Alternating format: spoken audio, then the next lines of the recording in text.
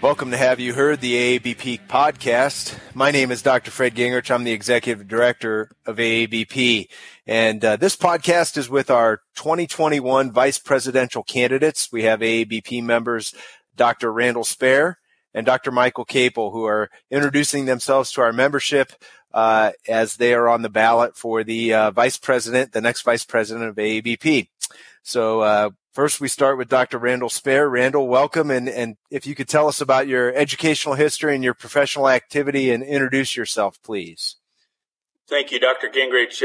My name's, like you say, Dr. Randall Spare. I'm a Kansas native. I grew up in central Kansas on a dairy farm, and my father was a dairyman until I was 6 years old. I ventured off to K-State, and I was one of all eight of my siblings went to K-State, and I still have children there. So there's been a Spare at Kansas State University since 1940 in every decade. So we're pretty proud of that. So our history includes Kansas State and our involvement there. And Fred, I graduated from K-State Veterinary School in 1986. So I practiced nearly 35 years. And I've been involved with an AABP since I graduated, and have certainly enjoyed that, the relationships we built there.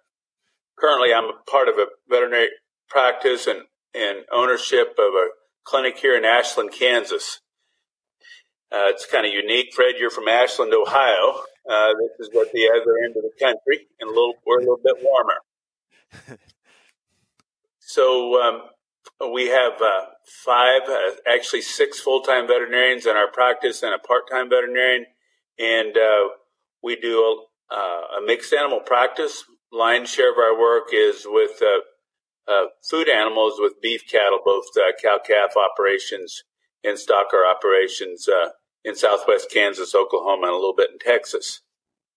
1990, my wife and I purchased this clinic. It was never our goal to grow and be this large, but our goal has always been to take care of every person that walked through that door.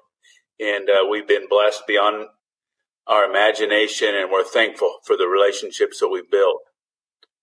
And part of our passions now, and my partner, Dr. John Kellenberger, and I have this passion of mentoring the next generation of veterinarians. So part of our professional work is not only doing work for our clients, but we generally are hosting one or two veterinary students, or whether seniors or sophomores or freshmen veterinary students throughout the year, each month. And this summer I looked up, and I have a hard time saying no, and I think we had 5 or 6 interns, and we were pretty full capacity, but we certainly enjoyed it, and they enjoyed learning from one another. So one of my passions, if you will, in our work has to do with beef cattle reproduction, heifer development, and we're involved quite a bit with synchronizing both beef cattle and heifers and cows, and then doing quite a bit of genomic work and helping producers understand that they do have an opportunity, even with commercial cattle, to make choices that will influence profitability. So all those tools are ways that we help our clients add value to the operation, and we want to bring value every day in what we do. Fred? That's great, Randall. Thank you. What has AABP membership meant to you, and how has that impacted your career? So I thought about this for a few days here since you sent me the questionnaire, and the first word, and I keep coming back to it, but it's camaraderie. You know, we live in a community of 800 people. There's not a veterinarian in the county east of us, west of us. We have veterinary clinics to the south of us. But I'm reminded that we can't live as an island. And AABP and the relationships that built through that organization and with other bovine veterinarians and most of our work was with beef cattle, but I certainly enjoy dairy veterinarians and what they have to offer. And I often glean information that they use every day in those controlled settings to implement in these beef cattle operations. So I just understand that we can't live by ourselves, and our collective effort of 5,000 voices is very can be very instrumental in us as veterinarians to make sure that we do preserve our profession, and I think that we need that collectively. And we have to understand as veterinarians our role is antibiotic stewardship. It's animal welfare, and ultimately we want to protect the consumer confidence that we've so much enjoyed these last few years as beef demand has gone up. And I think that's the same way with milk products, whether it's fluid milk or cheese and butter, yogurt. Our role as veterinarians, we're the gatekeeper, and we can be passionate about that. And I think that the role that AABP gives us and can help us be confident as we encourage our producers to do the very best job they can to, I have a saying that we want to make every day a good day in the life of that calf. And I don't think that matters whether it's a black and white calf or it's a baby calf out here on the range. And I think that all those things together is what AABP means to me.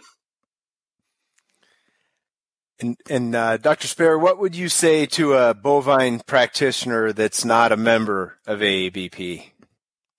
Well, there's two ways to look at that. And a saying that I've often used lately when I'm trying to gain somebody's knowledge or understanding is just help me understand what you're thinking. I would ask it that way and maybe it's those people that aren't involved with AABP. Maybe they don't understand the mission statement of us as veterinarians serving society and leaders in cattle production and cattle health and welfare. And I think that mission statement has to be on the forefront of our minds as we in leadership provide AABP direction to help those people that aren't involved understand that collectively we can accomplish a lot more. And I think that bringing people along and asking them to become involved with their skill set, because sometimes people don't see themselves as an asset to an organization. And I actually found, looking back, that it wasn't until the last 10 years that I was able to really get involved as we've added people to our organization, and it's given me a little more margin in my life. But I think that we can help people, other veterinarians that aren't involved, by listening and then taking their constructive criticism back and creating more opportunities. We can always get a little better every day. And finally, Randall, what initiatives do you want to take on as a leader in AABP? Well, one of the things that AABP always has done, whether it's through proceedings or the bovine practitioner, whether newsletters, obviously conferences, is continuing education is central. And we need to take that continuing education and continue to be fluid. And a thought that I have had is, how can we be a little more relevant? How can we be responding with skin in the game? Our producers have to look at us like an investment. And so we have to bring to the table every day value. And I think that having an understanding of what that value really means is and I'd like to continue to initiate that economic value that we can bring to our producers. Obviously, we have to stay on top of antibiotic use, judicious use of antibiotics and animal welfare. We have many people in leadership at universities settings or with the FDA that we have their ear, and they understand that we desire to be judicious in our use of antibiotics and a tool that been given to us to steward. So I think it's an initiative is to keep that relevant and to make sure that consumers understand that we're being prudent in the use.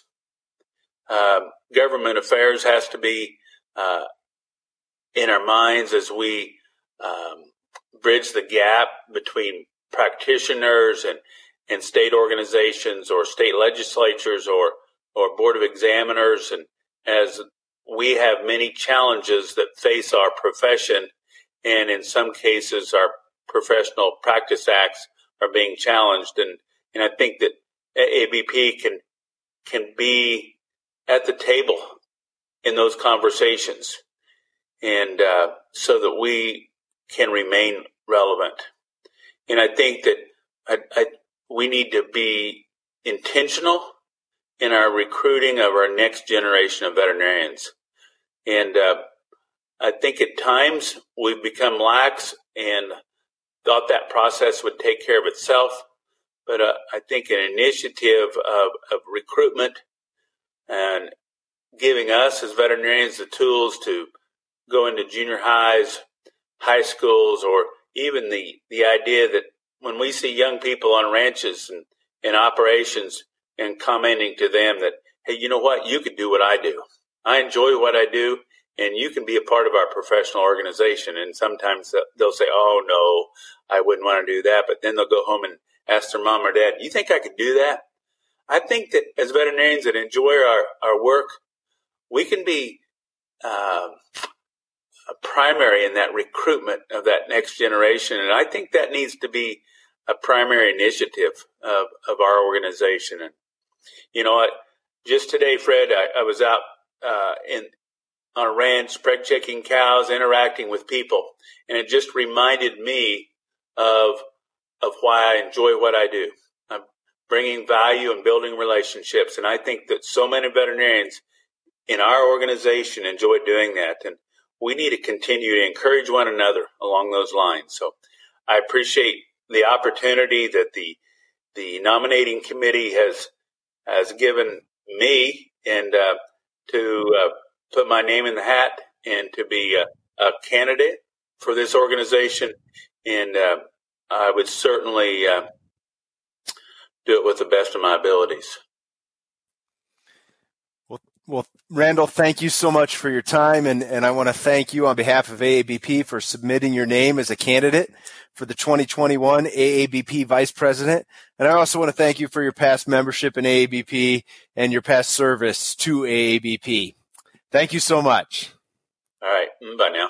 Hello, my name's Dr. Fred Gingrich, and we are here today with one of our vice presidential candidates, Dr. Michael Capel.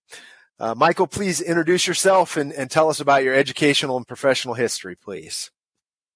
Well, good morning, Fred. Thanks so much for having me on today. I really appreciate the opportunity to introduce myself and share some things about me with our colleagues. My name is Michael Capel, and I'm a partner in a mixed animal practice, the Perry Veterinary Clinic.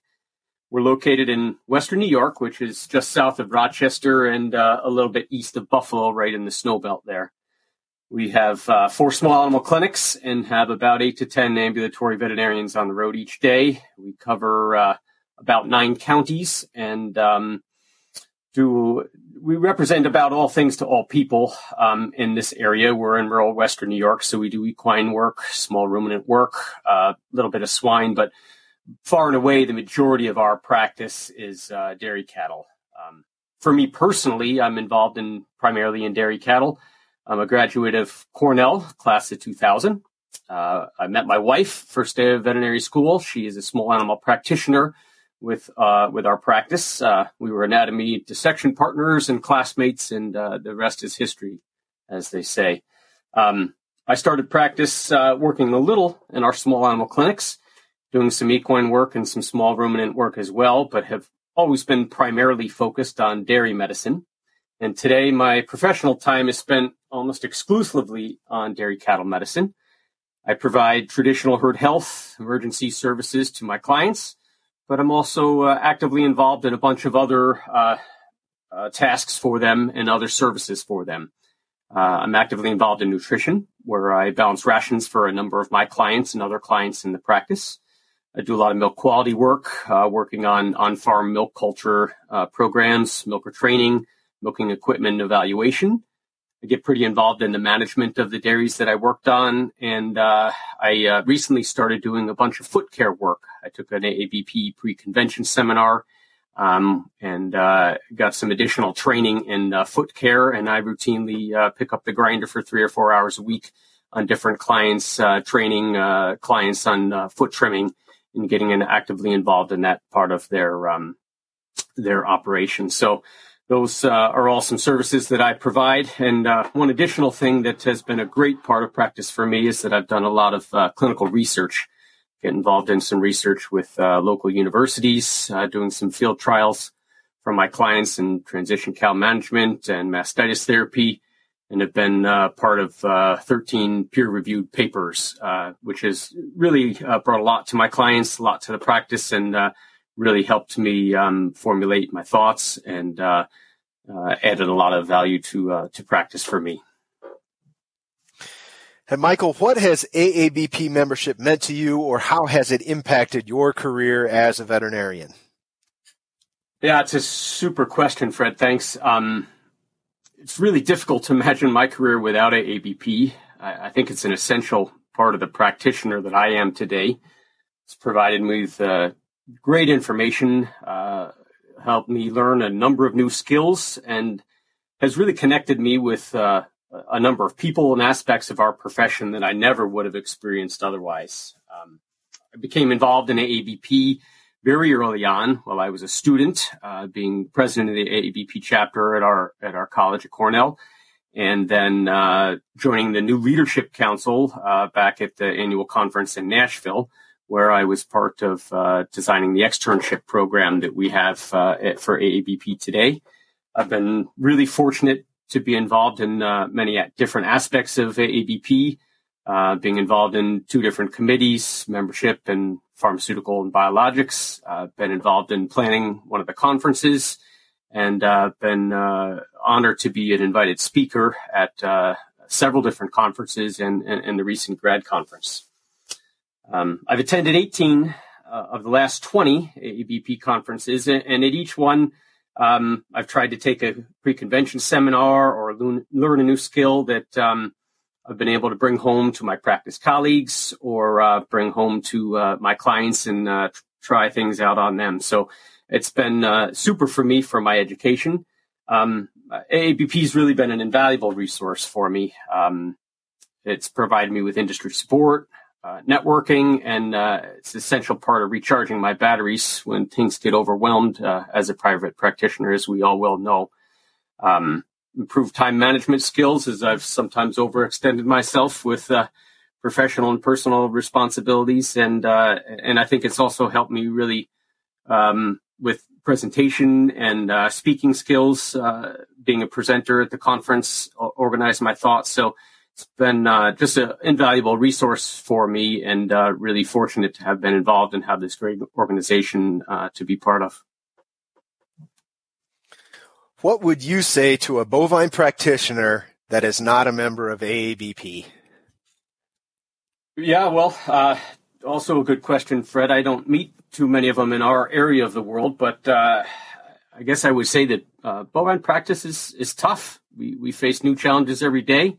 And with an organization as large and diverse as AABP, it's likely that someone in our organization has gone through that situation or had a similar experience before. AABP offers wonderful opportunities for networking, open discussion with colleagues, access to high quality reference material, provides educational support, industry advocacy, and representation with challenging regulatory issues in different areas of the country. So I think with such a great partner and a great resource as a private practitioner, there's really no reason to need to go it alone. And I would encourage anyone who is not a member of AABP to look at just the wide variety of services that we provide as AABP. And I think if you put all of those services into a partial budget and evaluated the cost of AABP versus the benefits that you get out of it, you'd be really hard pressed not to want to make that investment and be part of just a great organization. And finally, Michael, if you are elected as our 2021 vice president, what initiatives do you want to take on as a leader in AABP? Well, Fred, first of all, I'm just absolutely humbled and honored to even be a candidate for vice president. This organization has meant so much to me historically to be a part of, and just to even be a candidate, I'm just completely humbled and honored. There's so many great things that AABP does, so many wonderful new programs that AABP has with the podcast, as we're conducting now, the recent grad conference, the sustainability committee, all these different resources that continue to evolve and change to meet the needs of practitioners. It's hard to think of additional things that we could do, but I have a few that are kind of near and dear to me. One of them is, I think as we go forward as a profession, private practitioners have the opportunity to be much more involved in professional advocacy. And there's always an opportunity in the area that we live in, as well as on the national stage, to be advocates for our profession, to provide public comment and opportunities to educate the media and the public about the cattle industry in general. And I think, organization would provide additional value by developing a network of experts within organization that we could reach out to help respond properly and professionally to those media and other concerns to help educate the public about our profession. And additionally, on a more local level, I think there are lots of opportunities for us as private practitioners to get involved with local schools, clubs, community groups.